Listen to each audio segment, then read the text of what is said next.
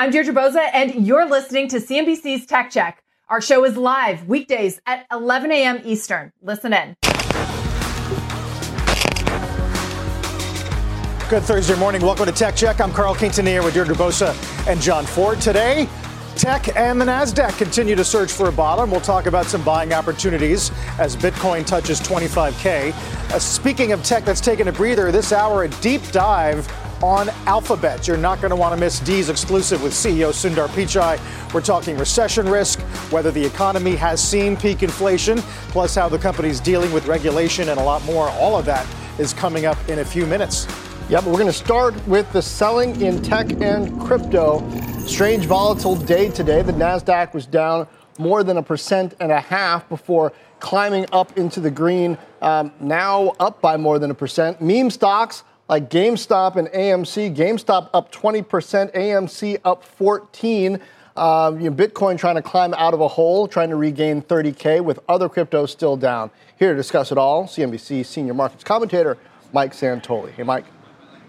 Hey, John. Yeah, that litany that you just went through there represents a lot of, I think, psychological round number levels that were breached to the downside. And it's been such a one-way market that at least tactically, in the very short term, the fastest moving traders said, does it really make sense to get further greedy on the downside, at least for the moment? S&P 500 gets to 19.5% drop from the peak. NASDAQ to a 30% decline. You had AMC go into the single-digit prices, at GameStop below 100, and all of these things that seem like, we're gathering up the extremes. I don't think you want to necessarily infer too much more from the action than that, except that it has been pretty much a shutout being pitched by the Bears, and so it seems hard to believe that's going to go on for too much longer in a straight line, but a little bit of relief, at least for the while.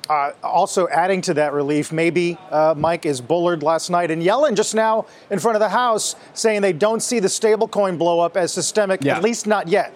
Yeah, and I see these in the category of the absence of new negatives, right? None of that stuff to me was priced in the market. We haven't priced the 75 basis point move. We haven't priced the idea that the stablecoin meltdown is actually going to impair the financial system in any way, but at least to hear that, in fact, we don't have to perhaps immediately worry about those things when the market is stretched this far and people have already been really, focused much more on the risk than the reward. There you have a little bit of relief in the short term. Mike, we're going to talk more about this later, but I wanted to get your take. The rebound today is so curious because we're seeing the speculative areas of tech come back, and you have sort of two mega cap names, Apple and Microsoft, continuing to underperform after Apple's big drop yesterday. What is that telling us?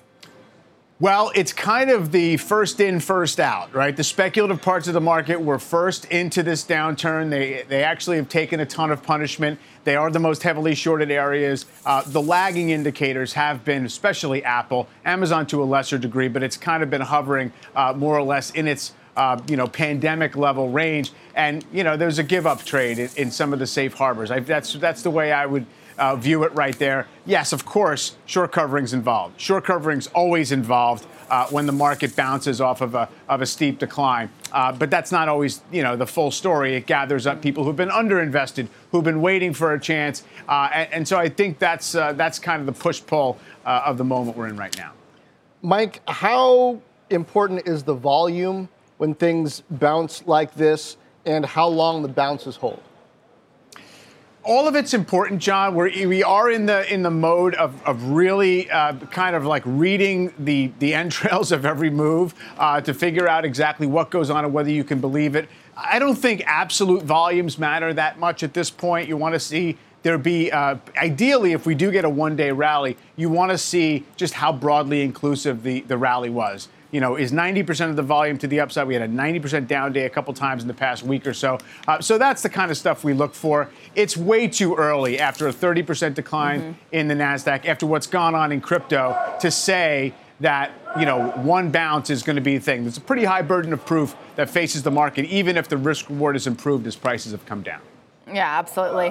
Mike, thanks as always. Now, as we discussed, some big tech does continue to be under pressure today, despite the rebound in the broader sector over the last few months. It had held up better than some of those more speculative areas. This week, we continue to see names like Apple and Microsoft underperform Against that backdrop, Alphabet had held its first in-person I/O developers conference in 3 years in Mountain View yesterday. We were there. The audience got hardware teases like a Pixel Watch and plans for a Google Glass successor. Pichai also announced developments in artificial intelligence and breakthroughs in language processing. Now, that return to normalcy and the energy and the amphitheater, though, it was in contrast with what was going on in the markets and economy. As I sat down with him, the NASDAQ closed lower by another 3%. So that is where he started. I asked Pichai how vulnerable Alphabet is to a recession.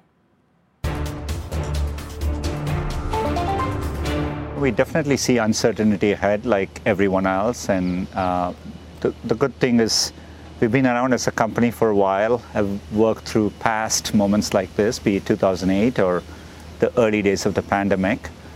And we take a long-term view. Obviously, when you're serving across the economy, and a lot of the macroeconomic factors like GDP growth end up affecting advertiser spend as well. But a lot of like what you saw today at Google I/O too is when we are investing in AI, we're one of the largest investors of R&D in the world, and we take a long-term view and we work hard to make our products better. And so, so I think for me, the work we are doing today will pay dividends 2 to 3 years out. So that's how I approach it. When you say that you're seeing uncertainty, where is that showing up right now? For example, this morning we got inflation numbers, some saying that maybe it suggests a peak. Are you seeing the same thing in the data that Google has in terms of the travel data, the purchasing, the ad spend? We definitely see travel recovering. There are signs that people are clearly moving post the pandemic, and so there is some return to normalcy. But there are what gives uncertainty is there are so many different factors, be it supply chain issues or be it rising energy prices, and so trying to add all of that up together is where the uncertainty is. What about inflation specifically? Does the data that you see suggest that maybe we're at a peak? Are you optimistic? I think it's going to take time to work through. A lot depends on, I do think people are seeing relief in certain sectors, but then you have other new areas which are showing problems, maybe due to supply chain constraints. But I think it's going to take us some time to work through this. Like where? New areas?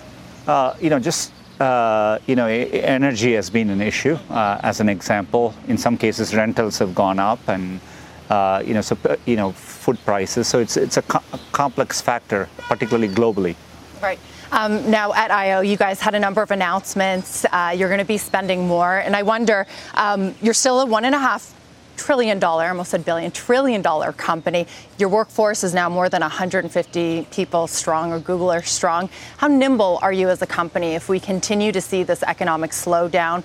When would you start to consider scaling back plans? Would you be able to quickly? Well, I've always, prided on our ability to be nimble when needed, and as a company, we want to be resilient in moments like this. We are very excited about the opportunities ahead, and so we are investing. We are continuing to hire, bringing in great talent.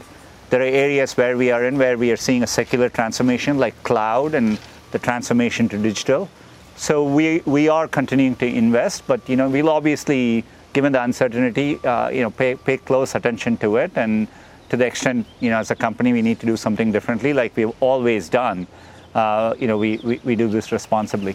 What do you think what makes your strategy different? Let me ask it this way than some of your peers, that you're able to hire 12,000 people this year. You're able to spend almost $10 billion on infrastructure. Why do you think you're in this position versus some of the other companies now that are coming out and saying that they're going to have to freeze hiring plans or even do layoffs? Well, I mean, as you said at the start, all of us are impacted in varying degrees.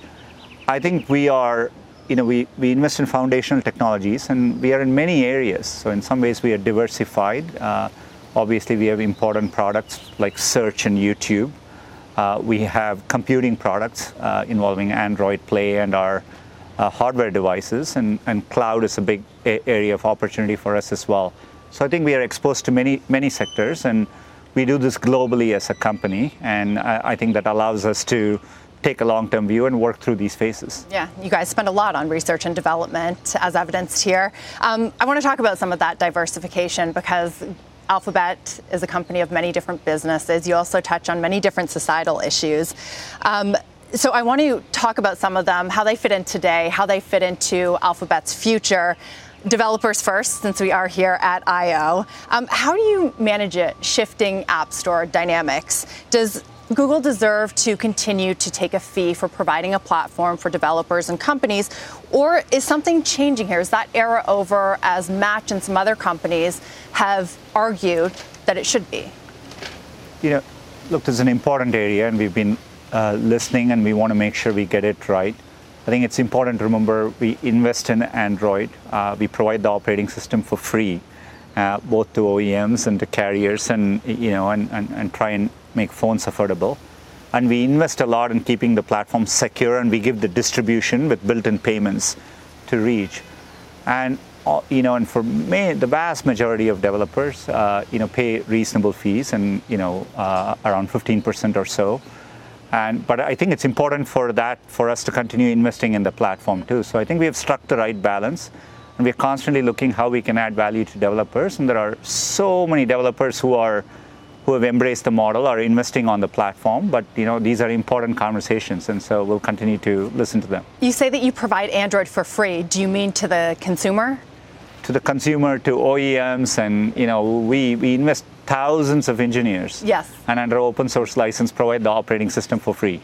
But it's what the developers pay in terms of those fees and commissions that allow you to provide that for free, right? So that is part of our business model. Exactly. Yes. So what happens if those fees go away? Is that why you don't think they ever will go away? Because they're important to keep the ecosystem going?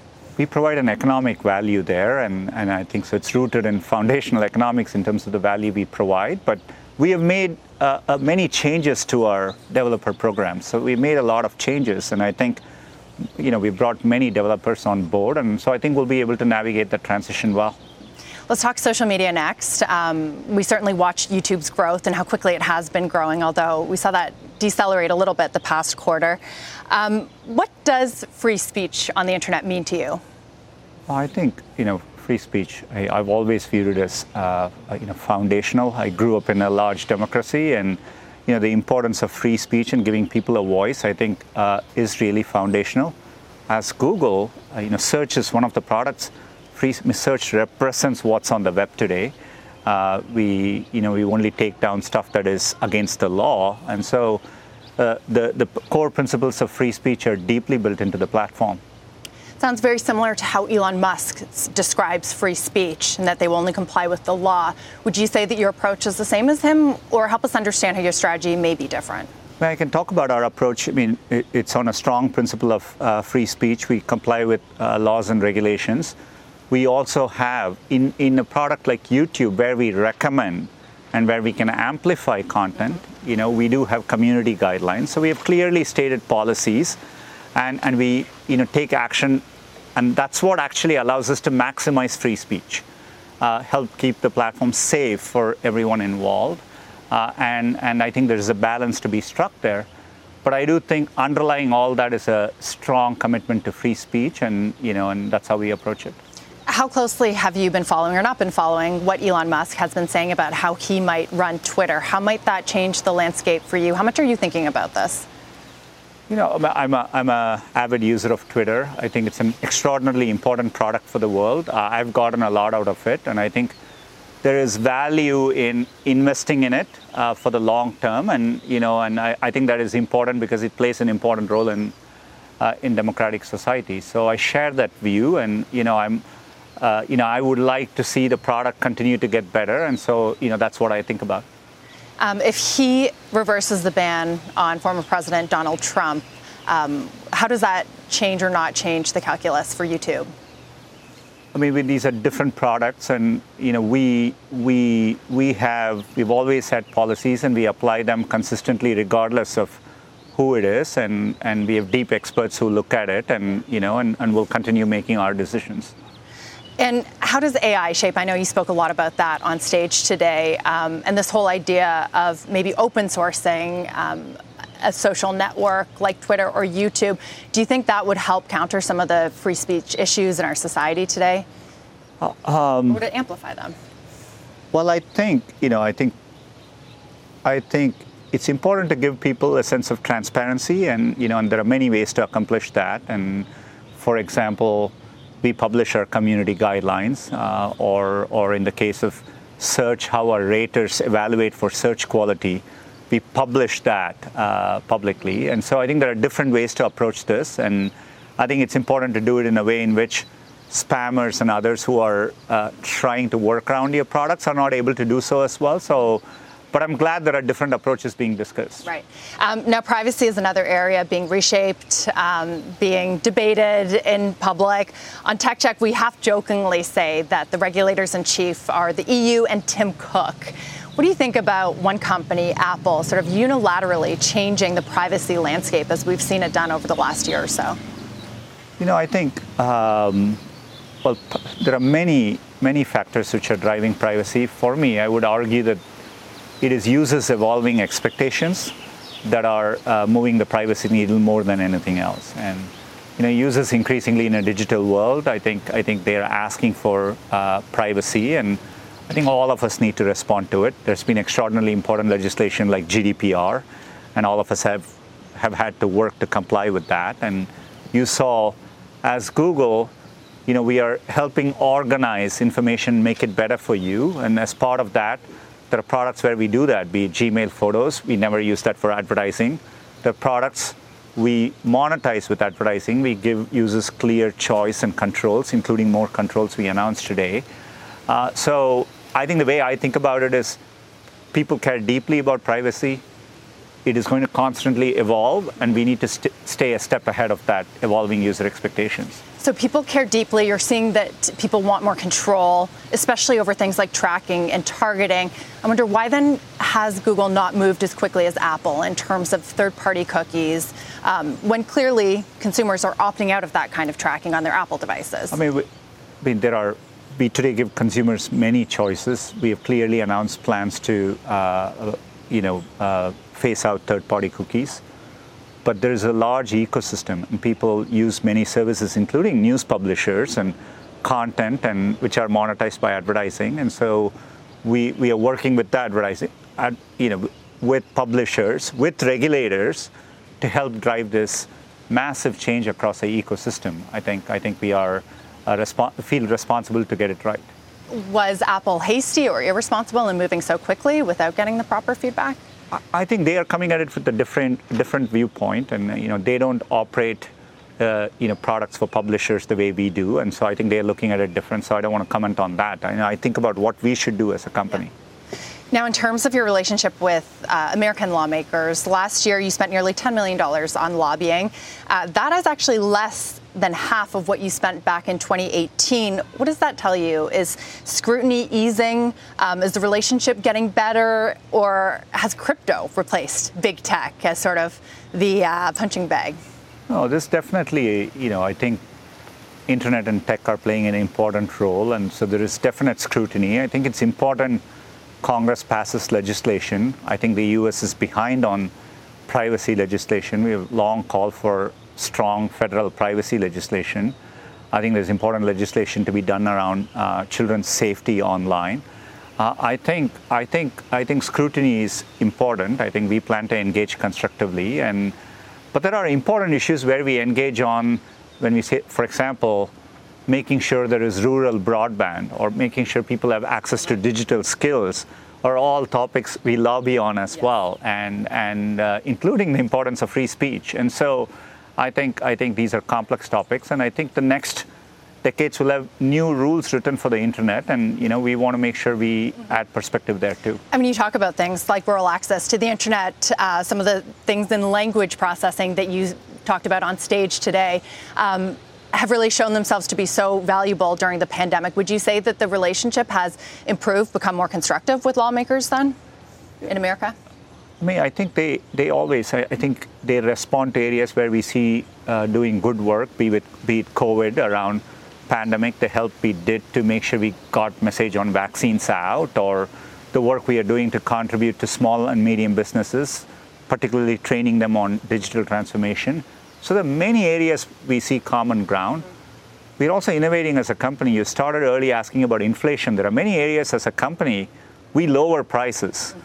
Tech is, people take it for granted, but year after year we provide the services we do, and we in our own ways contribute to making sure it's affordable for users. So I think there's a lot of areas of common ground as well. Carl and John, we did cover a lot of ground. We also got to more YouTube versus TikTok, Waymo, cloud.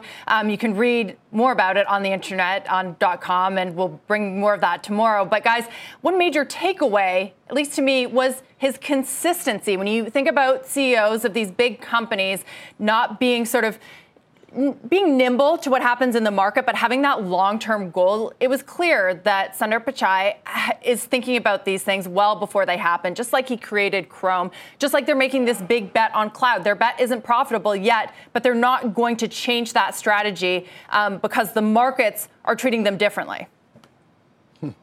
Yeah, so many important areas you guys covered. Out of I.O., it just seems like they've got a platform or several platforms that are working for them.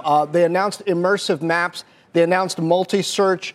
There's this idea that they've got this growing digital inventory, unique digital inventory that helps them to drive commerce. I mean, did you get this sense from him that that's part of what's driving his confidence? Yes, he says that they're nimble and they're rocks ahead, but he didn't seem worried. Yeah, absolutely. I mean, think about Alphabet at the start of the pandemic. They were first to send their employees home. They had all of the indicators, and that's really what I.O. is about. That's what they're doing. That's why he talks about artificial intelligence so often. It is allowing them to do more with the enormous amounts of knowledge, information, data that they have. So I like your point, John, on commerce, right? Because they are doing so much more in this area. And as the nature of advertising changes, perhaps their business model will change along the way as well, Carl. They still get so much of their revenue, about 80% from digital advertising, but the landscape is changing. So he talked about diversification. He's talking about a subscription model. He talks about how they'll never put advertising on something like photos.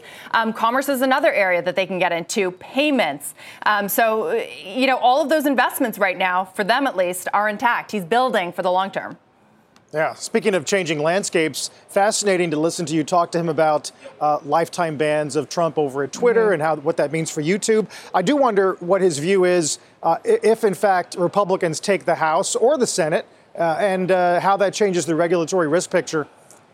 Yeah, it's a good question. He wasn't going to reveal to us what he would do, but a lot of what he said on free speech, guys, was kind of in line with what we hear from Elon Musk. He talked in broad terms, but he says that it is foundational, something that, might play well with the Republicans, allow anyone on, although, he has had to make tough decisions like Jack Dorsey, like Mark Zuckerberg, and suspending accounts. But, he says that the law guides him. So we'll see. I mean, I didn't necessarily want to ask him specifically about Elon Musk, but I think that his takeover of Twitter has such important ramifications for one of the most sensitive parts of their business, right? Free speech and YouTube, the idea of amplifying or even, suspending some accounts there. Yeah, nobody's anti-free speech. Of course not. But it's the asterisks and those edge cases that you have to worry about. And he certainly tried to navigate that deftly, Dee, though you put the question to him. Yeah.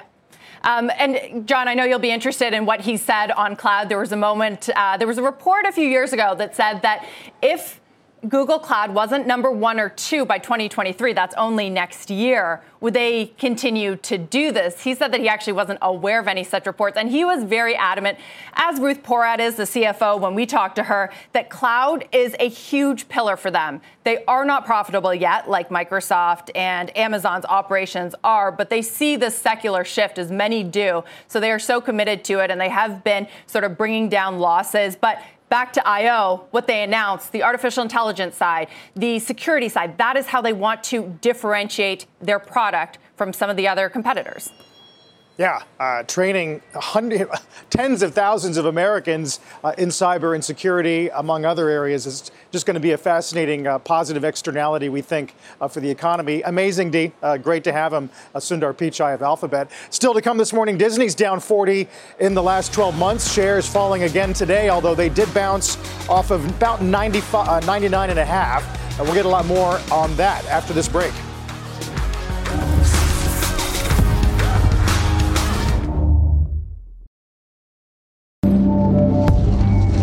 Welcome back, major averages off the highs. The S&P just about at break even. Meanwhile, time for a gut check on Disney. Shares are lower this morning, despite Disney Plus adding more streaming subscribers than expected. The issue here, CFO Christine McCarthy warning of softer growth. Disney also saying it's still seeing the impact of COVID on theme parks in Asia. For more on the quarter, let's get to Julia Borston. Julia, it's tough to believe Disney around $100 after everything we've been through. That would have seemed like an unthinkable bargain just a couple quarters ago.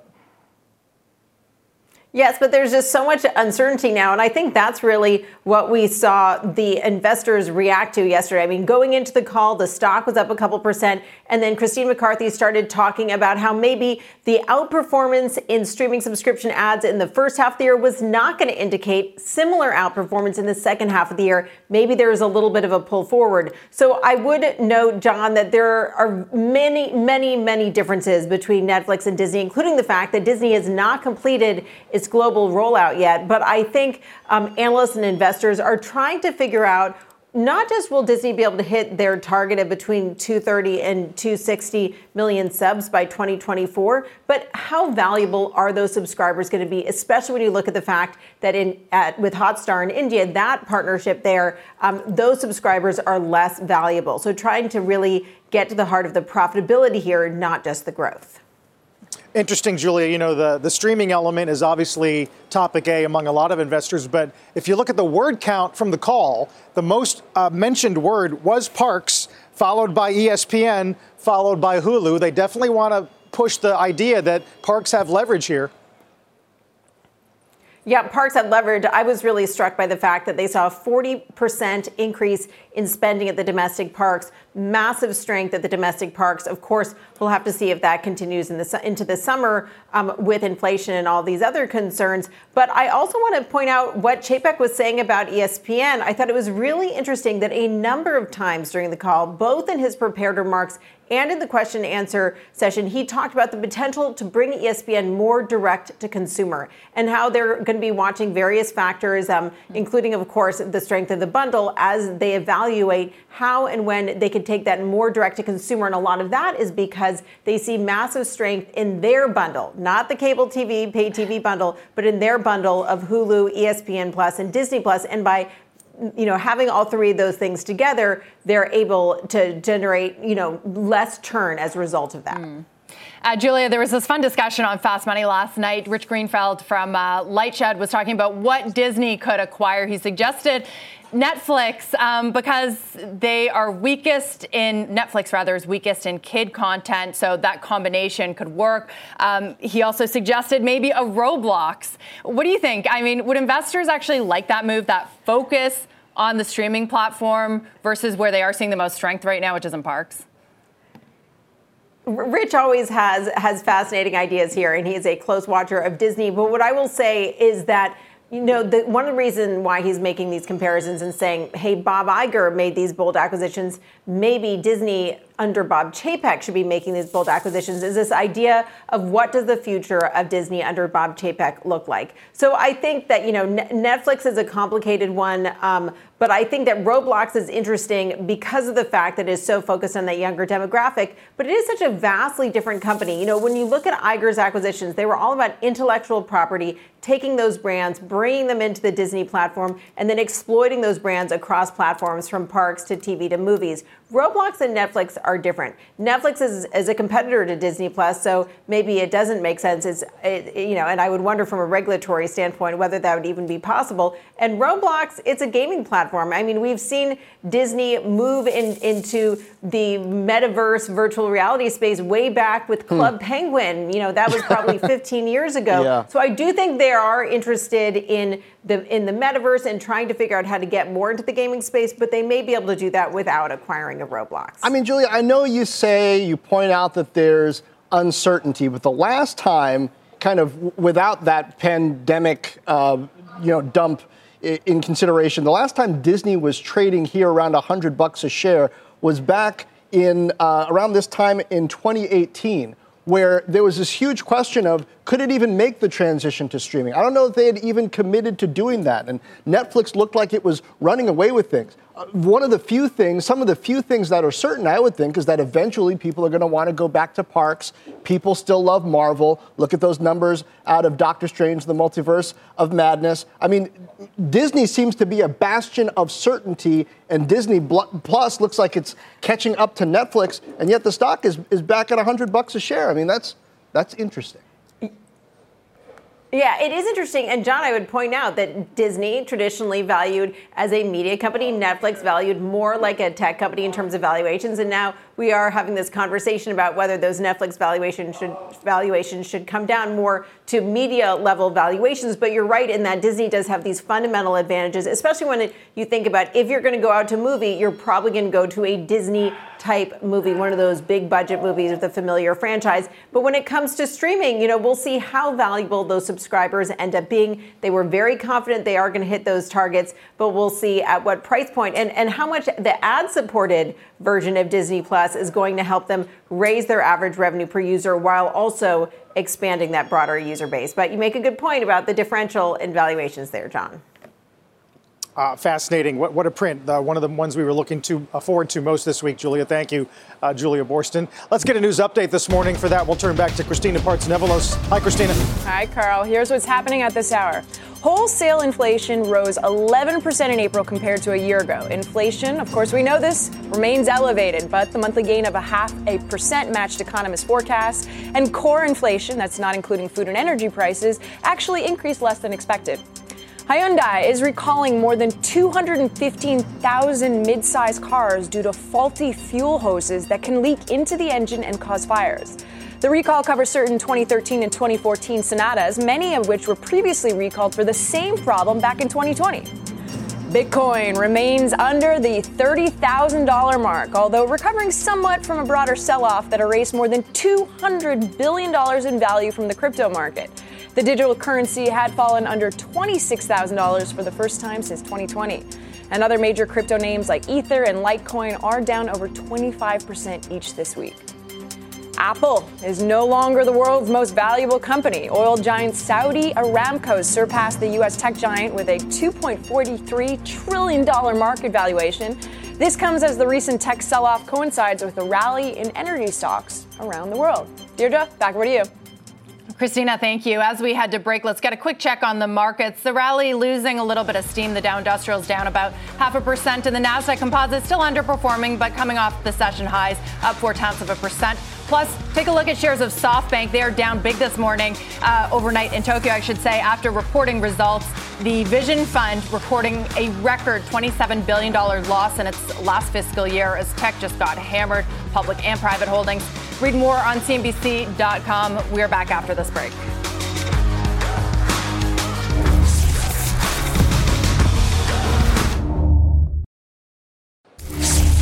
Apple's down about 20% this year, no longer the world's most valuable company. Dom Chu joins us with a look at a stock that was viewed as a safe haven for a lot of investors. Question is, Dom, where they turn now? I mean, that's the real issue for a lot of folks out there, and that's the reason why you're seeing so much more conversation about consumer staple stocks and whatnot.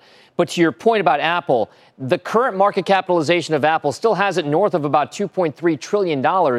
It's still, by a large amount, the most valuable company in America, but it is now Saudi Aramco, the big state-controlled oil company in Saudi Arabia, that has overtaken Apple as the most valuable company in the world. Maybe no surprise given the fact that energy prices, oil and natural gas prices, are surging all over the place. So energy companies like Saudi Aramco, even here in the U.S. like ExxonMobil and, of course, Chevron, are doing much better. But from a contextual point of view, Apple shares, having seen that move lower, as you point out, remember at the peaks, we were nearly worth just around $3 trillion.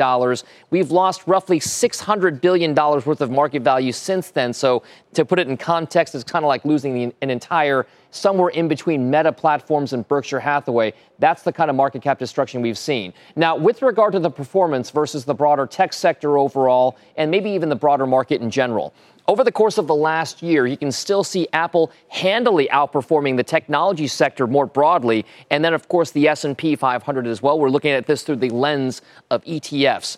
What will be more of a concern is whether or not this white line starts to then underperform, hypothetically at any point, the tech sector or the market overall. And the reason why a lot of folks are looking at that is encapsulated pretty well by the folks over at Data Trick Research. That is Nicholas Collis, also Jessica Rabe over there. In one of their notes to clients earlier this week, they talked a little bit about what it would be like in terms of Apple's price action if it were to start underperforming.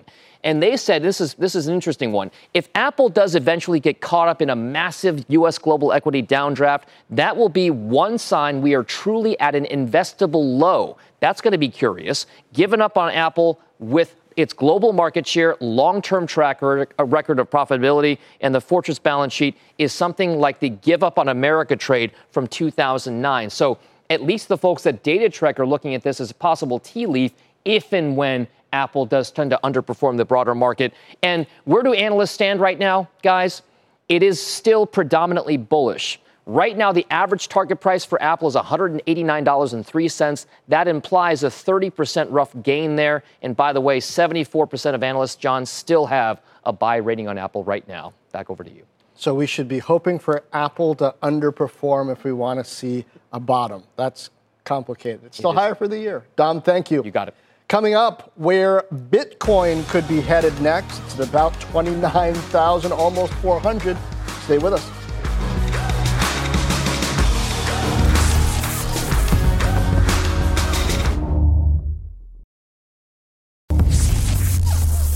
Get a gut check on Bumble today, one of those names that got dumped amid the broader sell-off, but shares on the rebound today following Q1 earnings, a beat on revenue and EPS, the number of paying users increasing to 3 million souls, but the guides breaking a few hearts coming in under consensus for the current quarter. A few firms on the street take a step back. JP Morgan, Ray J, Jefferies all cut their price targets. Cowing, though, is upping theirs to 38. It did bounce off the intraday low under 19 and then went to 24 this morning. Some incredible volatility in a lot of these names. Tech Check is back in just a moment.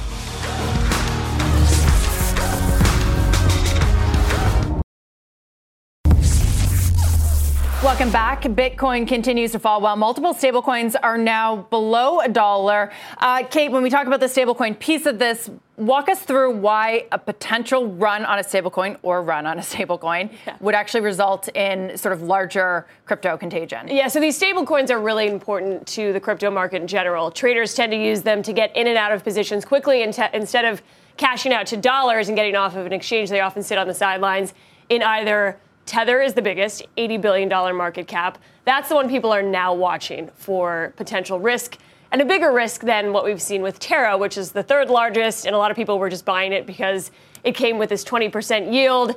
It's the third largest. Tether's really the one to watch. It's now at 99 cents. It's lost the peg before. That's the big question, though, and people are saying that's a bigger indication of if the market can stabilize, if it can hold on to that. That's a huge thing for market sentiment right now. Something we've talked about is the yields, right? That Binance and some of the other platforms pay to hold Tether. Yeah. Does that still occur while all of this is going on, or is that in danger soon? It does. Well, this was the big thing with Terra as well. So that's the stable coin that dropped its peg 1-to-1 to about 20 cents. So that was really the one that's collapsing this week. That was offering about a 20% yield. Tether's done sort of the same thing. So there are these incentives to buy in. The question is, we haven't seen a test like this in the markets. Yeah. And this is really, all of these are economic experiments. And it continues to play out. Exactly. So we'll see what happens with it. Kate, thank you. Thanks, Steve. Still to come on the show, more from my interview with Alphabet Sundar Pichai, including his comments on TikTok. Don't go away.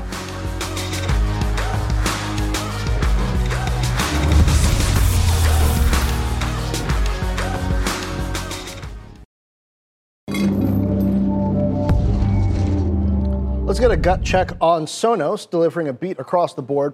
Second quarter revenue up 20%. The company saying it's facing supply chain issues fueled by COVID lockdowns in China, which it projects will last at least through the end of the year.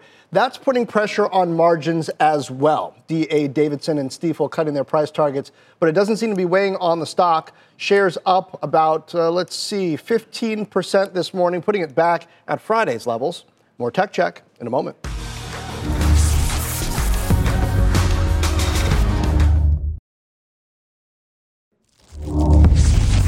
Welcome back. Groundhog Day for Roblox shares. Got a massive pop at the open yesterday.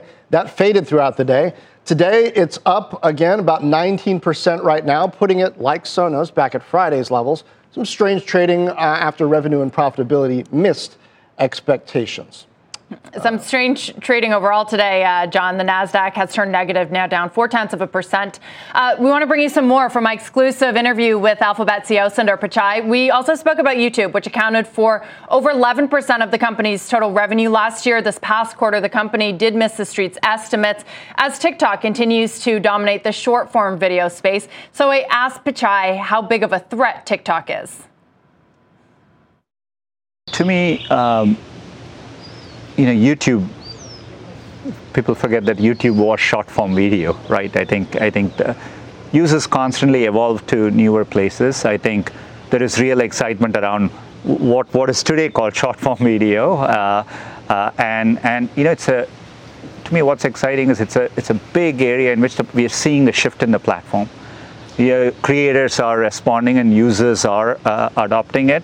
And so we definitely see strong growth. YouTube through the pandemic has turned out to be a more important platform than we ever imagined. And, we see healthy indicators on the platform. So again, we have to respond to what users are asking for. And, we are trying to give them the best experience. And so we feel challenged to do better. That's how I would think about it. Is TikTok a threat then? Do you think of it in those terms? I think there's always going to be, now having been on the internet for over 2 decades, you're constantly going to have new services come and people will use that. Things like Snapchat, all of this didn't exist a few years ago, right? And it shows the power of mobile as a platform, how much opportunity there is for innovation and creating new things, which shows how competitive and vibrant the underlying sector is. And so for me, this is all more evidence of that. And, as companies, we always have to be nimble and we have to adapt. And that's how it feels every Monday when I come into work. The TikTok piece of it is different in that it's owned by a Chinese company. I lived in China for a number of years. I couldn't access Google. I'd have to log on to my VPN even to get my Gmail. Is there a double standard, though? TikTok has grown completely unfettered here in the United States. It is so popular now. Do lawmakers here have your back, have American companies' backs in letting Chinese companies grow so large here while our companies are banned over there? Look, I would go back to my earlier point. I think part of the reason I think it's really important Congress, tackles and all the industry has to play a role and be constructive and supportive too on privacy and children's safety. I think the more we have, clear rules and frameworks which applies to everyone, I think that's how we can make progress on topics like this. Do you think, though, lawmakers should be harder on China, just given that clear sort of distinction, that bifurcation that we see between the two countries, the standards that our companies are held to versus theirs? The way I think about it is, look, we have a open internet, and as a company, we've strongly believed in an open internet, and I think that foundation is important. So I think, the U.S. should work to maximize an open, interconnected internet, and as part of that, and making sure people as users are protected, and I think those are the two main responsibilities in terms of at least how I would think about approaching it. Guys, he was not going to bite on that China question and double standards, even though that clearly exists. But the fact that we are talking about TikTok so often, Meta doesn't hesitate to talk about the competition. Sundar Pichai is talking a lot more about their version, Shorts. It is becoming sort of, and continues to be, that elephant in the room for all streaming platforms. Yeah, he's the CEO of Google, D, but he knows how to deliver a subtweet. Comparing Pinterest to Snapchat and comparing TikTok to Snapchat and Pinterest, which nobody sees as a threat to them, and then saying TikTok shows it's competitive out there. So we're not a monopoly. Yep. Meanwhile, guys, the FT has a piece about China saying it will now strictly limit citizens from going abroad, just adding to that growing sense that we're winding up with splinternets, two very large pieces of the internet all around the world. That's going to be something to watch in the months and quarters and years ahead. Obviously, we got that Disney print out of the way. One more day as the markets are shooting for the longest weekly losing streak in more than a decade. Let's get to the half. You've been listening to CNBC's Tech Check. You can always catch us live weekdays at 11 a.m. Eastern.